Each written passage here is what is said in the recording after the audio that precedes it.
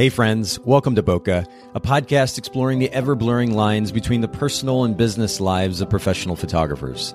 This is your host, Nathan Holritz, and I'm happy that you can join me in connecting with photographers and entrepreneurs as we discuss photography, business, and that sometimes messy thing we call life. This podcast is brought to you by Miilu, the simplest way for photographers and coordinators to collaborate on shot lists and timelines for weddings, parties, and other amazing events. Visit Miilu, MIILU.com. This podcast is also brought to you by Photographers Edit, custom image editing for the professional photographer. Visit photographersedit.com. All right, Bokeh Podcast listeners, we are back for another episode, and I'm joined actually for a second time by Anisha Collins. By the way, Anisha, you are among a lucky few. We don't have a lot of repeat guests on the show, but thank you so much. And I should say we're lucky, though, for you making time to come back again. Thanks for hanging out with us today. Absolutely. I love it. Well, and we talked last time about video marketing on kind of maybe a little bit more of a broad approach, but we're going to get today into a very specific element of video marketing, which is IGTV. Normally, we start off the podcast interviews with kind of a background of our guest, and we talk about brand position and the favorite book and this kind of thing. We actually did all of that back in episode 258 when you were on with us before. So what we're going to do for everybody listening in, if you missed episode 258, hit pause, go back to that episode and listen into the conversation with Anisha, not only so that you can get to know her better, but then also to have some context to this conversation around video marketing. But let me start with this, Anisha, before we jump into the questions that I do have for you today. I was on your Instagram account, just kind of scrolling a little bit, and I have to say that I really love the finish that you're applying to your images. And by the way, for everybody listening in, a little bit of context, it is, and I'll just go ahead and share this, we'll link to it in the show notes as well, Unashamed Imaging, just like it sounds, is on Instagram, and you've got kind of it's like a film look to it, so slightly desaturated, but a lot of the film finishes we see these days are kind of over the top, and the greens are weird, and there's so much desaturation that skin looks dead. You've got a nice balance. Thank you. I'm listening. I'm like, he's really paying attention. For sure. Yeah. But talk to me a little bit about that finish, like how you've come up with it, because, and I know this is totally off topic, but it was just something that I noticed. And there is a tendency, I mean, I see these trends kind of come and go in our industry. One of those has been applying a film finish to the images for photographers, and yet in the process they seem to kind of go over the top, they overdo it, and then what you end up with are images that are just way over processed for the client. And they may even look back at some of these images in 5 years and say, what in the world was the photographer thinking? And the printing may become a little bit difficult because skin tones become weird. How do you find a balance, and can you maybe share some insight into what preset or process you're using? Yeah. So majority of my clients, I mean, my portfolio is very versatile, meaning I can film people I say film, but I shoot video and photo, just to clarify. I can film people of color and people not of color, like, Caucasians, etc. My family is very mixed. So for me, when I first started shooting as a photographer, my goal was to show people of color, honestly, that they can have quality imagery too, because a lot of the feedback I was hearing was they couldn't find a photographer that could film them. You know what I mean? Like their true skin tone. Either they were like darker skin, and when they got their pictures back, they were like 50 shades lighter because just not knowing how to properly expose, or they were fair skin or Caucasian, and people didn't know how to balance that because their portfolio was mainly African American. So it was my goal to figure out, like, how can I do that in the middle where people stay true to their color? Like, me, I'm very big on embracing who you are, being yourself, being unashamed of who you are. Yeah. So I'm not going to, even in my work, make you look like you don't look. That's just not my thing. So I do pay attention first to skin tone. Like, does this look like how they look like in person? Okay. That's my first thing, as I'm tweaking colors and things of that nature. I do mute my greens a little bit, but not to the point where it's like, I've seen people mute their greens and it's like a grayish green, which is not realistic. I still have that pop of green, but for me, it's like the couple is really what I want to pop more. And then the rest is just complementary to them. Okay, so this is interesting, and I like your effort at kind of maintaining some type of balance. Obviously, the word balance is a funny word because it's very subjective, but you're just trying to make sure that things are not over the top, which was my original point. I mean, so many times you see photographers take on an idea and then they just go to this extreme with it, and it can look, again, it's not necessarily in the moment that it seems terrible as much as, in a year, 3 years, 5 years, when that trend comes and goes, and then a client maybe is trying to print an image and you've got these just jacked up skin tones, for lack of a better phrase, because of this weird preset that was applied that could cause problems. So I like that you're focusing on balance, but when you talk about this effect or the look that you're applying to your images, especially muting some of the green tones, are you using a particular preset or are you doing this individually? What does that process look like? Yeah, mine definitely comes from individual editing. Like I said, I have a color that I desire, and then I just tweak it per wedding. That's honestly how I get my consistency. Okay. Because you can look at my images, and there is a consistency. I did want to have, I would say later in 2019, I wanted to have a look that matched more of my desire for my brand shift. I was always quote unquote luxury, which I still feel like people don't have a definition of, the right definition. But I want to match the experience that I'm describing on my website. You can't say that you're luxury and high end and top notch, and your pictures look worse than an iPhone photo. You know what I mean? Yeah. No, I get where you're going with that for sure. Yeah, I really do color by hand. And it's funny because people will say, like, how do you maintain consistency? Your eye is just like driving. Like, the kind of turn that you need to make when you're driving a truck or when you're driving a car. For me, I have this certain color and I can tell when I'm off it. You know what I mean? And I just tweak it to match, what I want.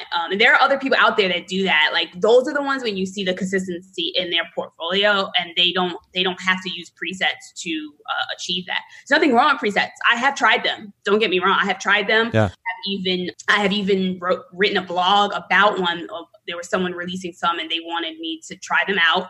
And I said, you know what? There are photographers out there that just don't have that, either the time or the patience to try a preset and go with it. To color on their own is what I mean. So I wanted to try it, and then I wrote about it. It's like, hey, if this is you, if you fall in this category, this might be a preset for you. But my color really is my eye. Like, I just tweak it, and then per wedding, I sync my settings as long as I'm not moving the subject and we haven't moved, and then I go to the next part, like the next area that I shot in, and I tweak the settings in there, and then I sync them to the photos that are relevant to that section. That's pretty much how I get through my edits and maintain consistency. Well, am I making sense? Yeah, no, it is making sense. And I mean, first of all, props to you, because I am looking at your Instagram feed and the actual imagery itself. There is, particularly in the last little while, this consistent look to it, which is, I mean, if we were referencing presets, I would say it's a film preset, but it's one that just doesn't go too far over the top. And as a result, you pointed out, number one, and in fact, I want to come back to this, it doesn't distort skin tones, but two, right, it's not distorting the greens too much, because you're right, they can go over the top with that. And the problem with a preset at times, I mean, it can help with consistency for somebody that maybe doesn't have as good an eye as you do.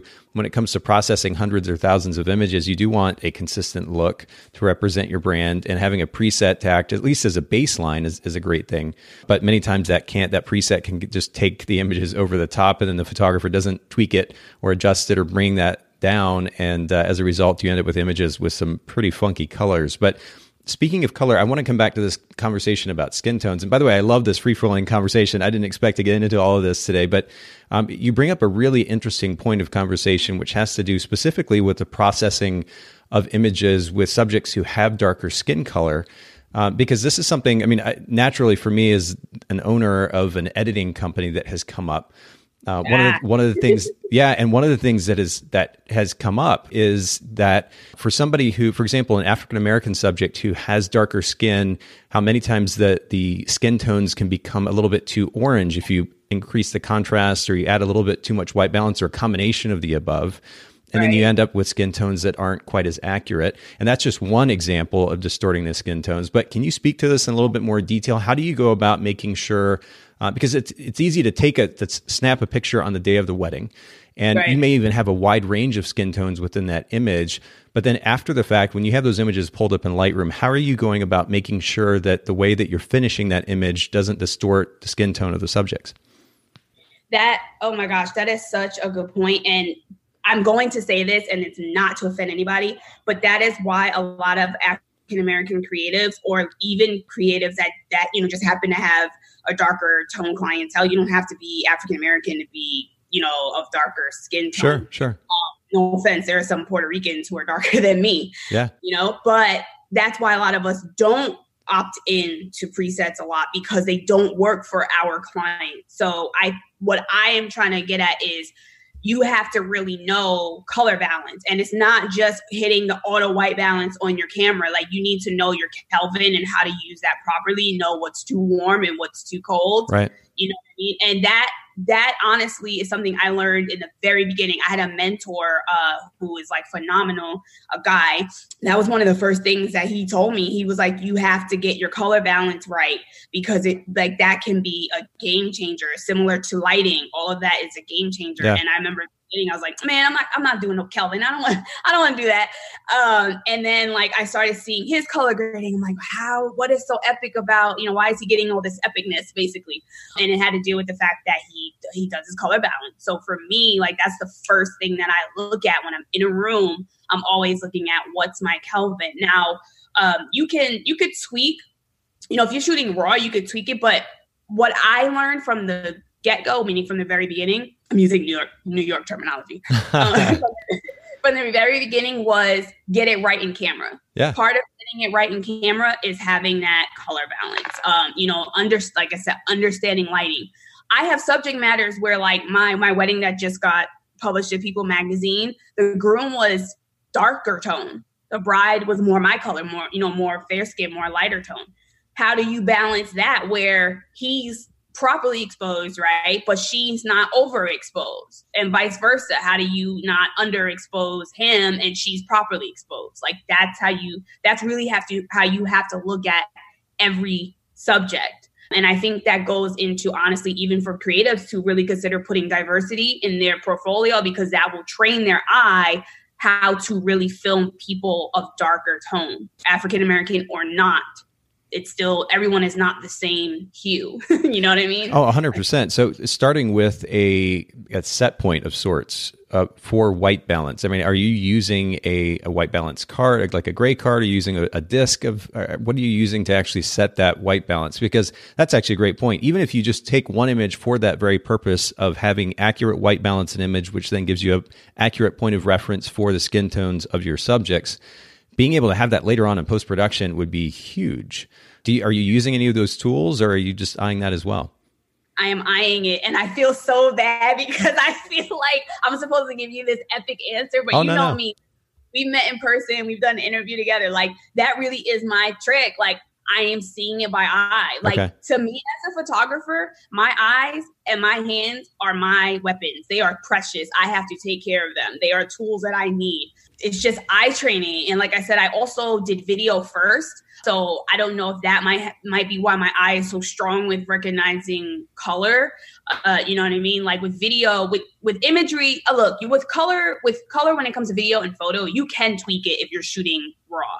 But like I said, I've been trained for years. Get it right in camera. Get it right in camera. So it's a priority. It's a requirement when I'm shooting something to get it right in camera first. And that's really my trick. I don't have another secret. Yeah, no. But this is good conversation, if for no other reason than for the sake of awareness. And it's not something that I've heard discussed a whole lot. And I realize why there's a lot of sensitivity and apprehension around conversations about race and differences in race, and even if it relates to something as practical as photography. But at the end of the day, we're just talking about providing accurate skin tones for our subjects, and that is just it's a simple reality of life. And I think it's on us as professional photographers to do a good job of representing the skin tones of our subjects, doing so accurately and actually making a pointed effort to do just that. And so I'm really glad that you brought this up. We had actually one of our previous Bokeh podcast guests come to me specifically about the post-production work that we were doing for them, and some of their darker skin toned clients, not necessarily African American, but in reference specifically to what I mentioned earlier, the kind of stronger orange hues that were coming out in the skin tones, and how can we go about what we ended up doing is working on tweaking a preset in order to address that very issue. And Gotcha. I think that having honest conversations like these, we just having them, developing awareness around them, and ultimately adjusting our technique around this topic is a really smart, intelligent thing to do. And again, I'm really glad that you brought this up. And I also have to give you a shout out. You mentioned that article in People Magazine. I did a quick search and found it. We'll make sure to link to this in the show notes at bokehpodcast.com for everybody curious. But I think this is the one that said bride 33 undergoes emergency surgery 24 hours before dream wedding. Is that the article? Yes. Okay, perfect. So I'm just scrolling through this article here and your work, and it is just lovely. So for those who are curious listening in, we'll make sure to link to that in the show notes at bokehpodcast.com.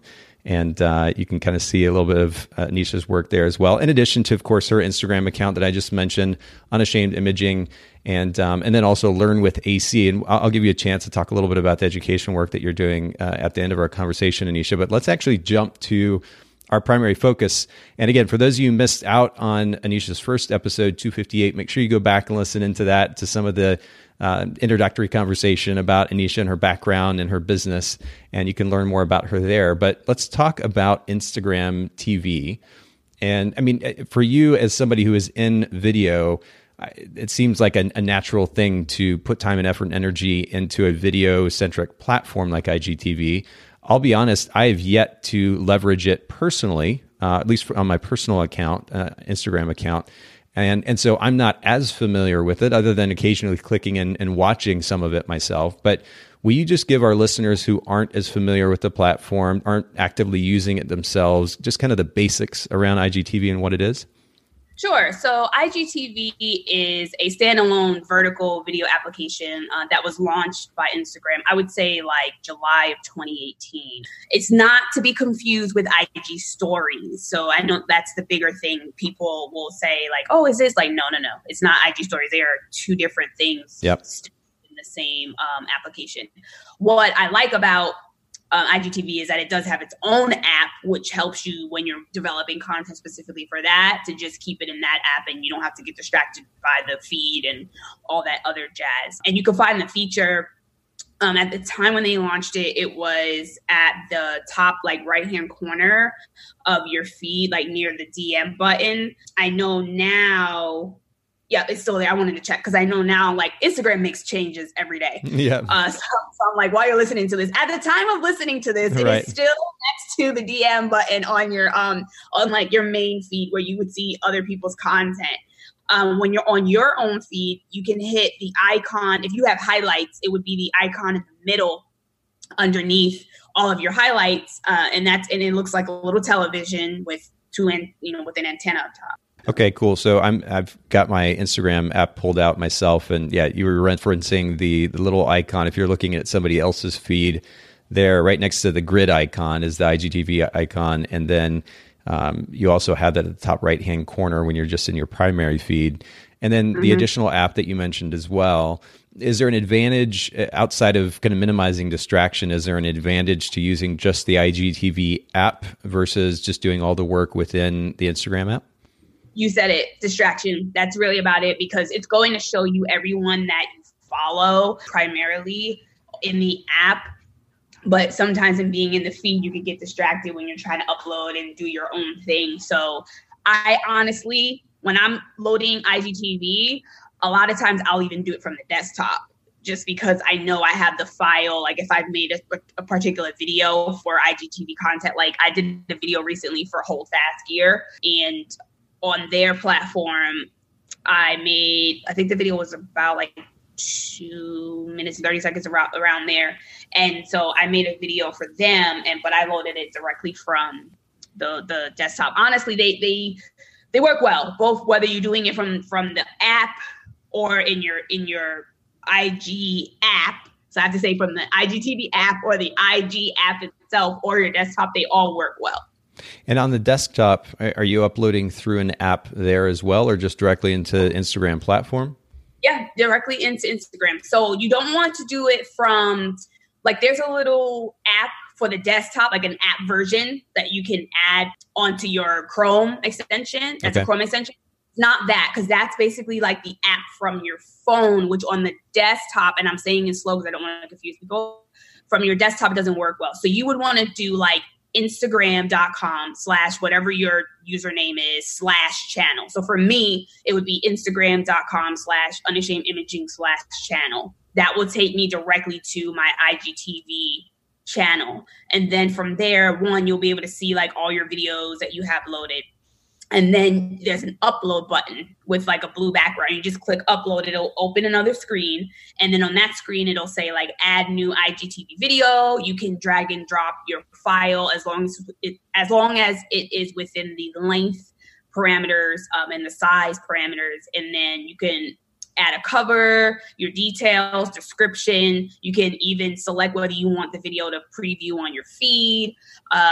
You can also select if you wanted to, like if you have your Facebook business page connected to your Instagram, you can select for it to go there if you want to as well. One thing that I love about the desktop version too is that you can save it as a draft. So let's say you load all the stuff I just said, description, title, cover, all that jazz, and you're like, you know what, I'm not ready to load it just yet, but I don't want to do all this over. You could save the draft in there and then come back to it and load it when you're ready.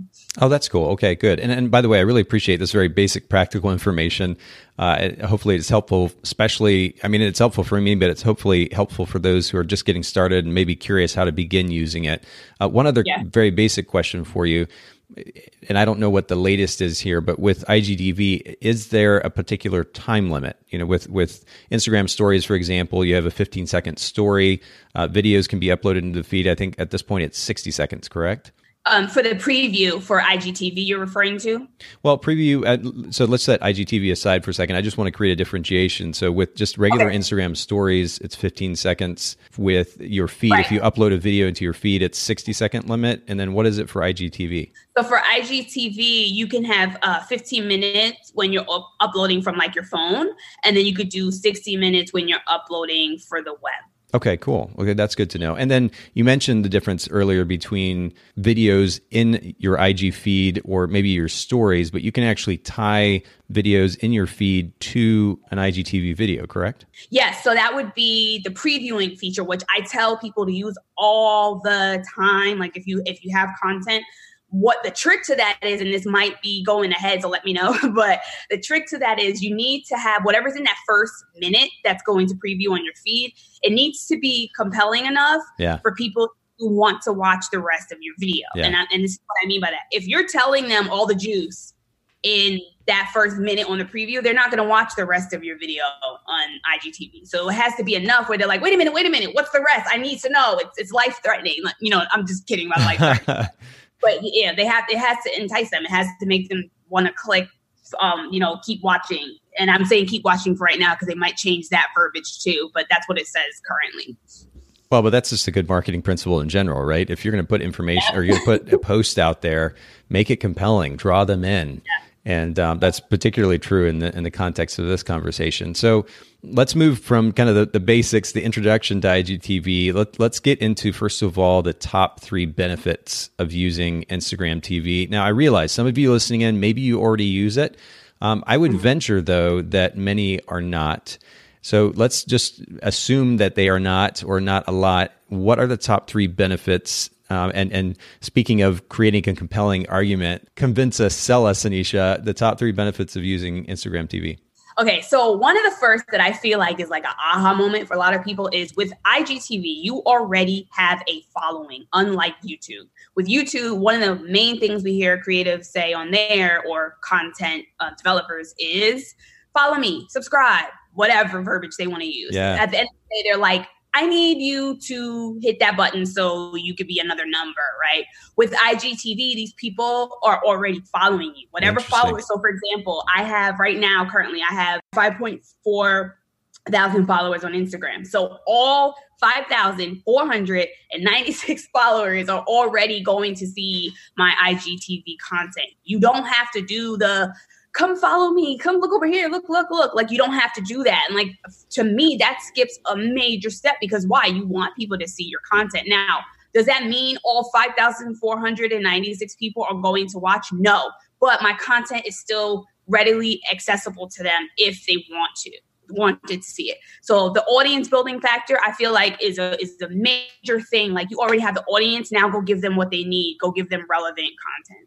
That's really interesting. And I'm glad that you pointed that out. And honestly, I haven't heard anybody else say that. When IGTV first came out, even I was like, why is Instagram delving into an area, an arena that really isn't theirs? Theirs is about still images. Why are they trying to create this whole separate thing? People are already spending time on YouTube, and you may still be able to make an argument in that direction, but you're right. And instead of having to go to YouTube to create a whole separate following, why not just play to the existing following, especially for those who have a large following already? That's really cool. Yeah, absolutely. So, and the next thing would be, so this will be number 2, just in case you guys are like wondering, did we just give you 3 in one sentence? Number 2 would be, consumers are ready to buy on Instagram. Consumers are ready to learn on YouTube. They both hold value, but think about yourself for just a millisecond and then come back to serving your audience. But if you think about yourself for a millisecond, when you go on YouTube, you don't type in how to use IGTV with the thought of, I'm going to find a video and then I'm going to buy something. You look for, like I just said, the how, maybe even the why and the what on YouTube. But on Instagram, very much so, even like Pinterest, people are ready to buy. So if you have content on there, for example, like you're showcasing your products, and I think this is something that entrepreneurs and creatives, business owners struggle with, like they're afraid of being salesy. Let me just put this out there. And I'm going to quote one of my friends, Brittany Hahn of the Hahn's Photo. She has a quote that says, scared money doesn't make money. But hers is more, don't make money. But I'm just giving you proper right now. But yeah, hers is scared money don't make money. People know you are a business, especially if you're making it in your bio. This is a business page. Yeah. So they know you're going to sell. So get over the whole, I am afraid of being salesy, because the people who aren't afraid, they're booking, they're selling. Now, how you actually do it, yes, where you get over it. Okay, like you don't have to showcase your product. Like, you don't have to scream buy from me. Like, keep it simple. Showcase your product. Period. Well, and make it personal too, right? Because right. I think about that. There's somebody who I've interacted with on and off over the last, I'll just say a year or so, who is in the video space actually. And it seems like 80 to 90% of the conversations that I've had with this person have centered around, or have been driven by, initiated by them in some form or fashion offering video services to me. And that kind of focus on only being a salesperson without a whole lot of effort in getting to know me on a personal level, reaching out on a personal level, seeing how I'm doing, talking to me about things I'm posting personally on my Instagram account, actually making an effort to engage on a personal level, now I feel sold to all the time. But if you're starting from a place of like genuine desire to share something that you're excited about, number one, secondly, a genuine desire to help other people, and all of this being rooted in a desire to connect with other people on a personal level, that motive will drive the way that you talk about the thing, the way that you share about the thing, how much you share about it. And I think you end up with a much better balance, and then people won't be turned off as much. Yeah, absolutely. Absolutely. That's why I talk about this all the time, building your target audience. You probably heard me talk about it a little bit at Hustle and Heels. But, target audience, knowing what they need, nurturing. When you know these things about people, your conversation does not have to be driven on buy from me, buy from me. Like, you will just create content that you know is serving them. So they at that point, when they are ready to buy from you, they know, like, and trust you already. So the salesy thing is removed. And that's why I stress so much on people really figuring, like, taking the time to know your target audience. And what I'm trying to say, that's almost the cure for feeling salesy. Yeah. And, this is just as a practical example, additional one to throw in here. For those of you who've been listening to the Bokeh podcast particularly for the last 3 or so years that we've been producing episodes, over 300 recorded now, you'll notice that I very rarely ever talk about Photographer's Edit. That is very, very much on purpose. I'm very much like the photographer, Anisha, that you were describing. I don't like to be a salesperson either in the annoying sense. But when I created the podcast, and as we continue to develop the podcast, the goal is to, number one, and always add value in some form or fashion to the photography industry, which I'm so crazy about. I've been a part of for close to 20 years or so. And so that is the number one goal. Photographers Edit, we're gonna mention Photographers Edit in passing, in the intro, the outro, occasionally maybe in conversation during the interviews. But 98, 99% of the conversation has nothing to do with Photographers Edit directly. And that is very much on purpose. The interesting thing about that is that we've noticed essentially double the number of accounts created at Photographers Edit this year from Bokeh Podcast. And that kind of increase in growth, despite the fact that we don't talk about Photographers Edit, is a really great example of how the soft sell can actually work very, very effectively if you're focused first on connecting with people personally and helping them, that genuine desire to add value to their lives. It can actually benefit. It may not be the fast play, the quick play that automatically drives numbers, but ultimately it's going to be a win-win for everybody in the end. I think that's the way to go about it. So I love that you emphasize it's the way that you go about it that matters. Yeah, and you're serving, like, people may not realize, because, you know, it's like, oh, I'm just listening to a podcast, right? And that's just the basic way of looking at it. But like the way that the Bokeh Podcast is working, first of all, I'm just going to just be transparent even more. I have people messaging me all the time from the first interview that we did that are like, oh my gosh, I just heard you on the Bokeh Podcast. And that was months ago. Oh, I'm so glad. You know? So it's like, the Bokeh Podcast is serving people in a way that people don't even realize. You would have to pay for a lot of this content at a conference, whether people are giving you, you know, level 1 info or level 3 info. Sure. You would pay thousands of dollars at a really good keyword marketing content for some of the content conference. I meant marketing conference for some of the content I've heard on the Bokeh Podcast myself from the people that you've been interviewing, like myself, Chip. I mean, the names, Vanessa Hicks, I could keep going on like the stuff that they're sharing. So yeah, you're serving your people. So when they say, you know what, I'm really struggling in this area of editing, and now you are presented as a solution, they already know, like, and trust you. So now it's a matter of where do I buy? Like, that's just really that simple. And I think sometimes creatives overcomplicate things. And when it comes to never. Yeah. When it comes to being a business owner, and that's why some people who meet me initially, they're like, she's so business driven. Like, I got my creative on lock, like, and I can always tweak that. But I feel like the business side, you need to be that drill down. You need to be focused, because that's what's really helping people who focus on the business side stay afloat. But I wanted to throw in the third tip before we forget, because you know how we click so well, we just start talking about something else. It's good. It's great. Yeah, the third benefit of IGTV. What is that? Okay, awesome. This is one of my faves. Well, I have a lot, but this is really one. Okay, so if you have less than 10,000 followers at this time of this interview, you can actually get the swipe up feature if you use IGTV.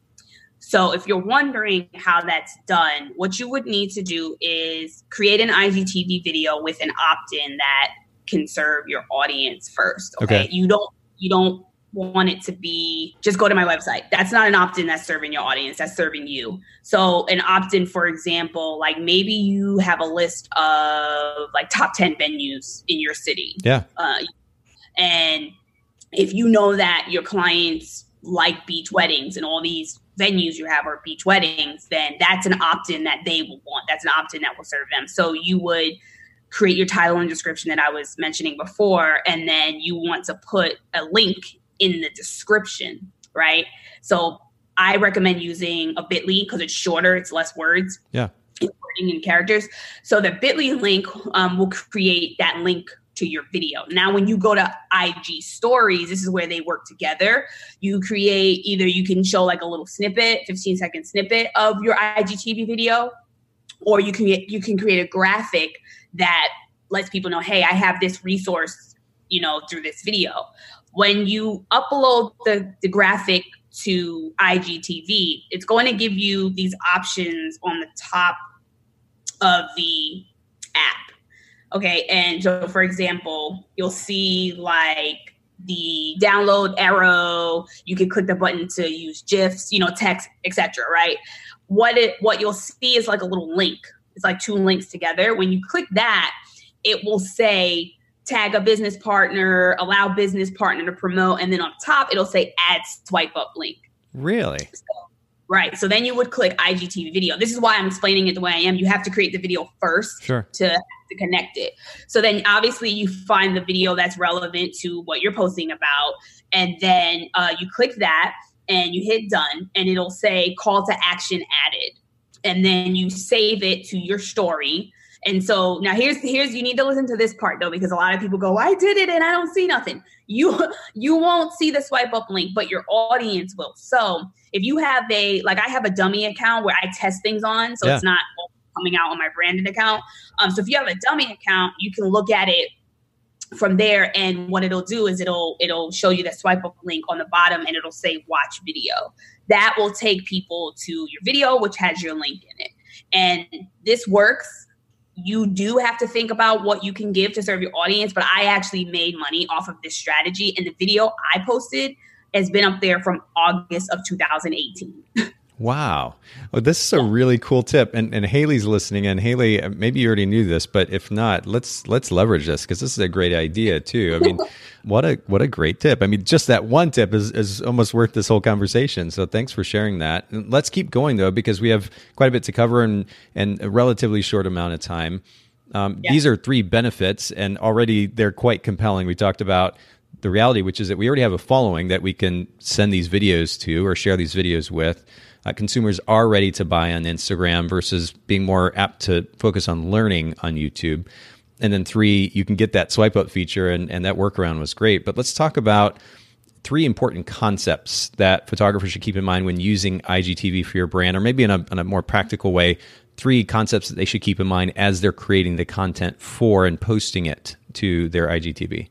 So you definitely want to make sure that your call to action makes sense, which I just kind of gave you an idea of one, but you want to make sure that it's relevant and makes sense to the content that you're posting. Definitely want to be unique. Okay. I think that's one of the things that's killing social media right now for a lot of people is you're going to a page. I'm just going to give a real scenario. Let's say the Boca podcast had like 25,000 followers, whatever, right? And you're like, oh my gosh, they have 25,000 followers. So I'm going to do exactly what the Boca podcast is doing. Wrong. That's the wrong approach. You need to be unique. And that's what's drowning people. Like, if I don't know if you're hearing it yourself, like from, people you're interviewing or just being in the community, but a lot of people are complaining, I'm not getting the reach, my engagement is down. And then the next thing you hear is it's the algorithm's fault. The algorithm actually works in your favor when your content is right for your audience. Mic drop Obama style. Okay. Like that's awesome. That's the real answer. Like, listen, there are tons of resources out there for IGTV, Instagram, video marketing. I'm one of them. But when you really learn how to create content for your audience, when you really learn how to make customized, keyword there too, customized content, that's when you actually see the benefits. And this is not to toot my own horn, but my engagement has gone up. My following has increased. I'm not seeing the other things that other people are seeing. And the other thing too is I also don't post for vanity metrics, which is, the whole how many likes I have, like likes and your vanity metrics, which is more so your following as well. That doesn't equal dollar bills in the bank. So like I said, have a good call to action, have content that serves your audience, be unique, repurpose your content. If you're good on like Facebook Live, save that video. One tip I'll give you, and I'm sorry if I'm veering, it's just I get so excited about video. No, it's good. Like if you're going live and you plan on repurposing that live on IGTV, sit in the middle of your screen. Like when you're doing the Facebook Live, it doesn't matter if during the live people are like, why is she in the middle? Like, don't worry about that because you already know you're going to use that for, the vertical format on IGTV. So you don't have to worry about sliding things out of the way. You know what I mean? Like frame, you're in the middle, frame it. And that's repurposing content. So for people who feel like, I just can't do video, and now she wants me to do video for IGTV, what are you, crazy? Like, it's, I don't have time for this. This is one way to save time is repurposing content that you already have. That's really, really good. Okay, so practical ideas to keep in mind. And by the way, even just focusing on the simple idea of creating a relevant CTA, this isn't just applicable for IGTV. It's applicable in our feed. It's applicable on our websites. And you really don't see it leveraged enough in the photo industry. Creating a relevant CTA is really, really important. And we could probably spend multiple episodes on just that. But that's a good first practical idea concept to keep in mind. The second one is to be unique. And you're right. It is so easy these days to just copy and paste literally or figuratively what other photographers are doing, because it is appealing that they have a massive following and that they're being asked to speak at conferences and this kind of thing. But it's not going to do us a whole lot of benefit in the long run. And so be unique, create content that's unique. And then number 3, repurpose your content. If you're already creating video content elsewhere, keep in mind that you could use it for IGTV and kind of plan accordingly. This is really great stuff, Anisha.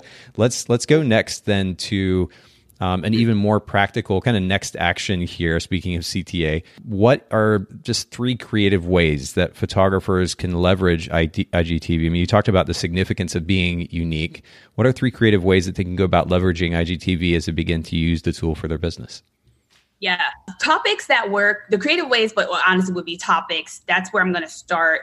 Tutorials work really, really well on IGTV. If you can also do a series, so you can even do something, your life isn't boring. You'd be surprised how many people would love to know who's behind the brand and what their life is like. So like Nate, you travel a lot, like 3-part series, my world tour, you know what I mean? You break 3, you're always going somewhere. I'm like, I need to be in his backpack.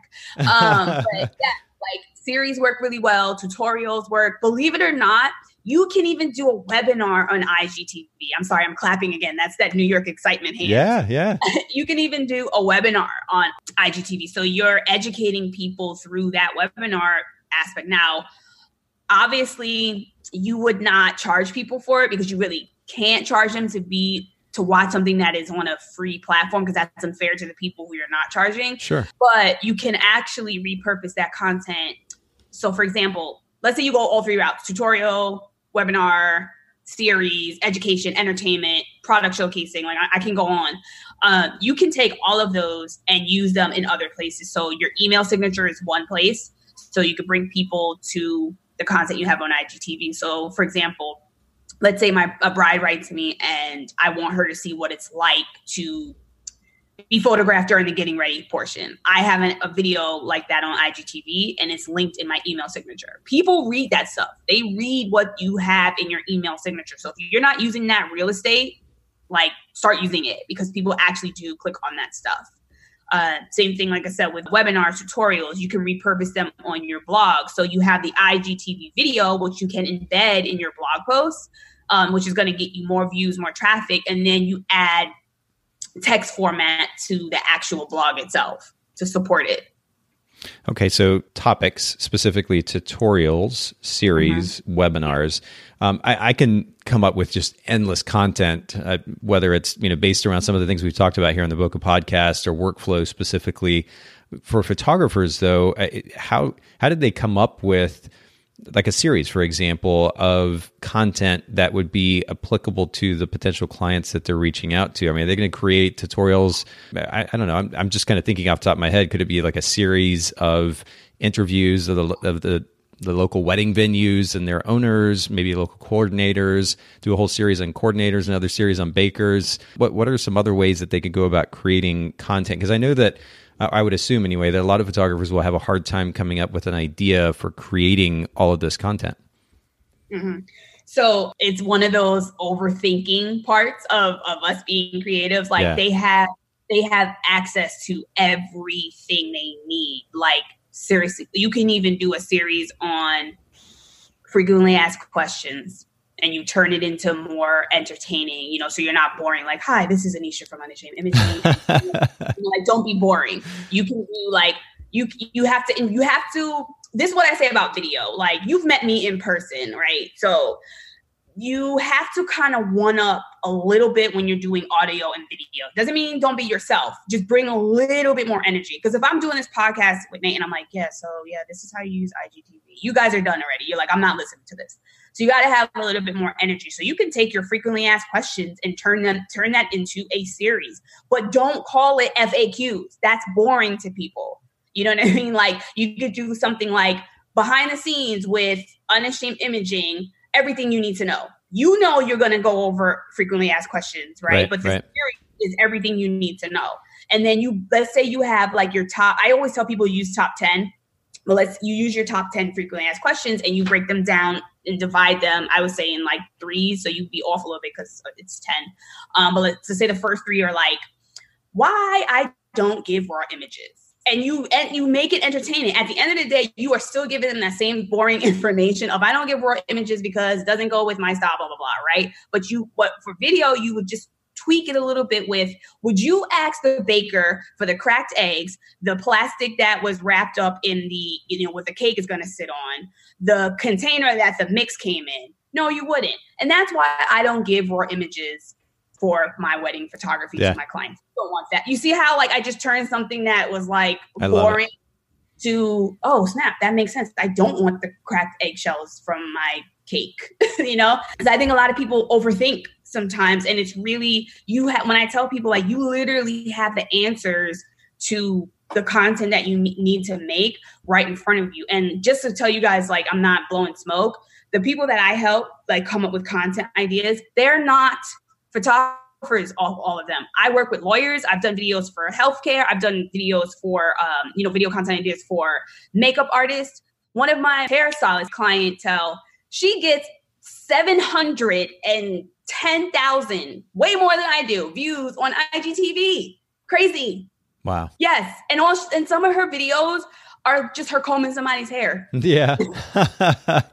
But it's a great point though. I mean, you're right. We tend to and I say we, because I'll lump myself in there.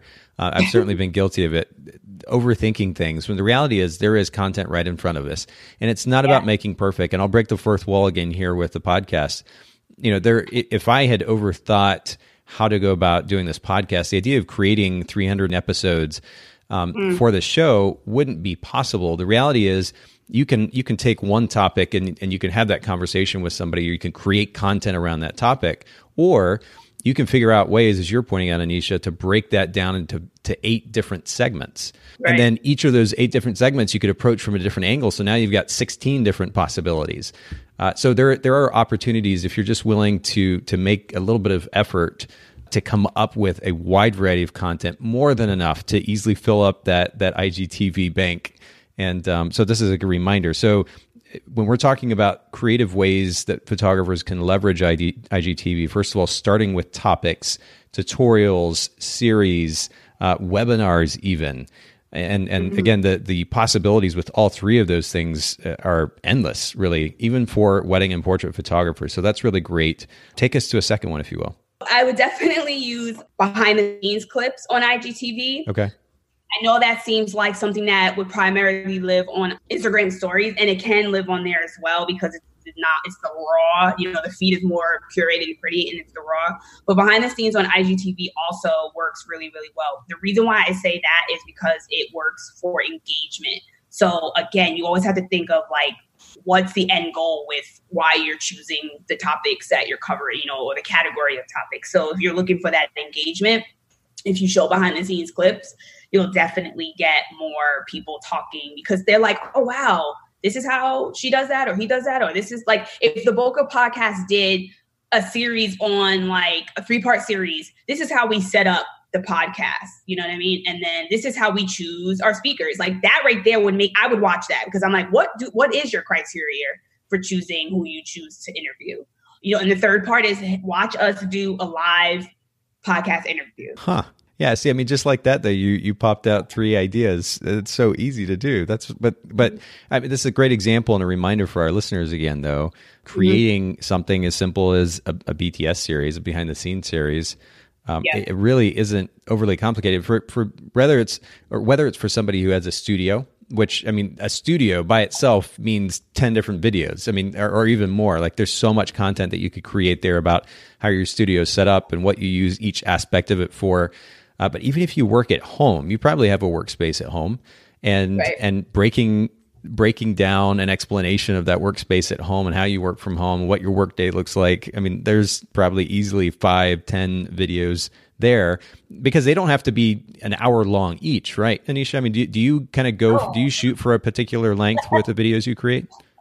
I shoot for the message, not for the length. And I know good. some people will say, oh, that's not whatever. Like, that's my response, whatever. No, I definitely shoot for the message. Am I delivering the message in the length of, of the video that I'm creating? Because first of all, if you don't, let's just use this example, like Gary Vee. Gary Vee has a huge following. I'm one of the people in his following. I will watch his hour-long videos, or I will listen to his hour-long podcast. Why? Because his content's for me. So I'm no longer looking at the length of it. I'm more so paying attention to the richness and the value of the content. If you're bringing value, people don't look at time anymore. It's when you start bringing non-value or low value, that's when people are like, oh, your episodes are too long, or your videos are too long, because they're not getting something from it.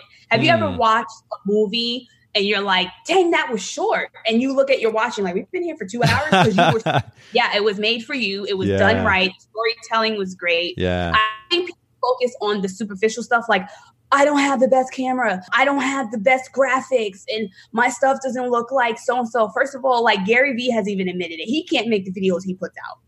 That's why he has D-Rock, So when people come to me with that, I'm like, that's what I'm here for. I can create custom overlays for you, you know what I mean? So that you have it more branded if you don't really know what you're doing, or you don't have the time to do it. I like to do it. So contact me. Like, there are resources out there that you can use. So don't stop yourself because you're like, oh, well, it's not the perfect video. There are tons of videos out there in this world that are not perfect that have impact. And so stop focusing on aesthetics too much. And that's where I think creatives sometimes are their own worst enemy. It's like, it's not that, especially in the wedding industry. And I get it. I understand. We are in the marketing of pretty and happy. So when we have a video that's not pretty, we're like, this isn't going to work. I can't do it. It's got to be just right.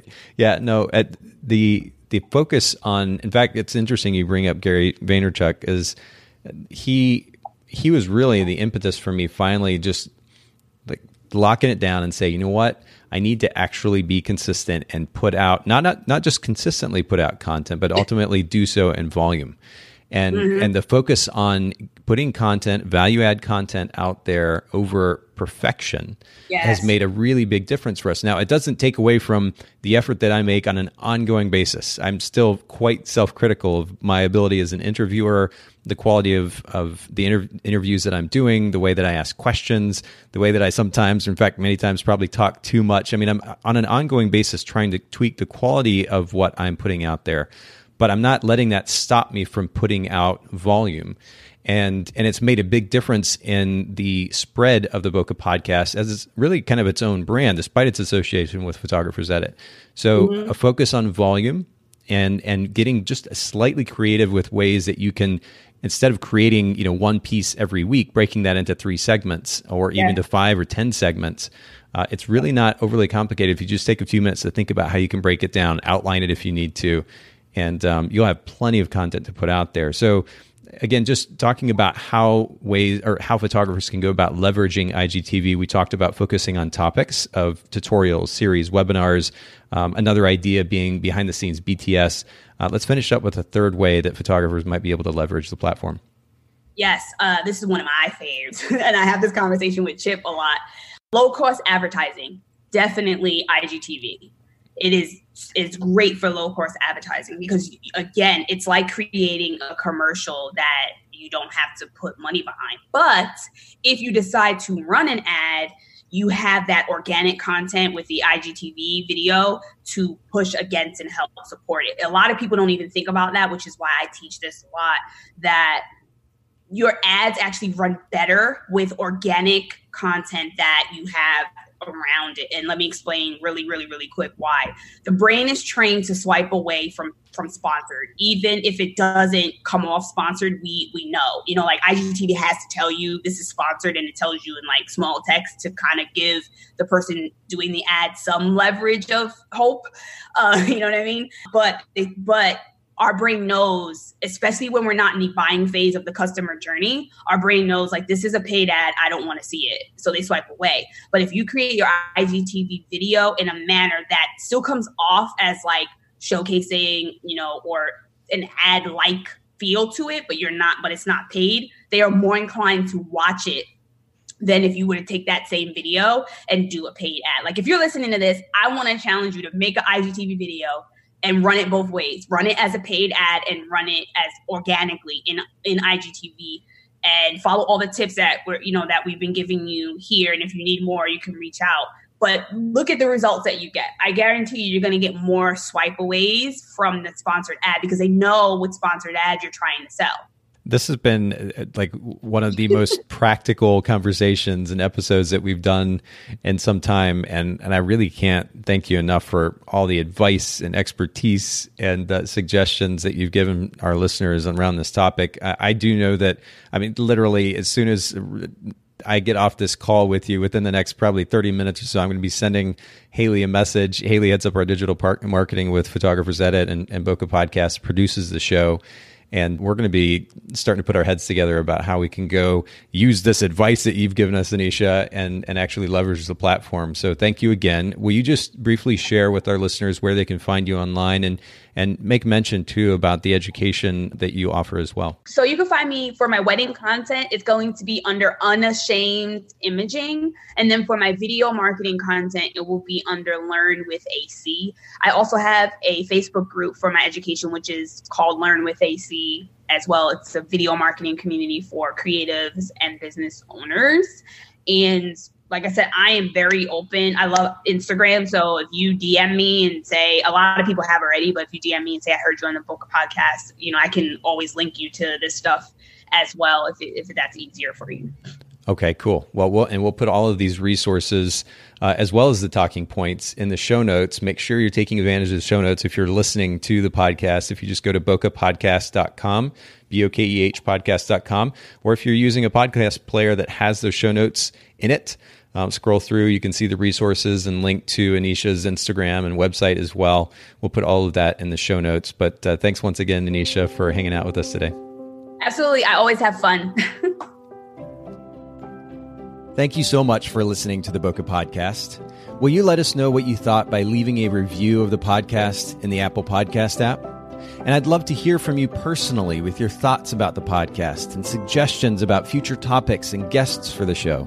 My email is nathan@photographersedit.com. The Bokeh Podcast is brought to you by Miilu, the simplest way for photographers and coordinators to collaborate on shot lists and timelines for weddings, parties, and other amazing events. Visit Miilu, MIILU.com. This podcast is also brought to you by Photographers Edit, custom image editing for the professional photographer. Visit photographersedit.com.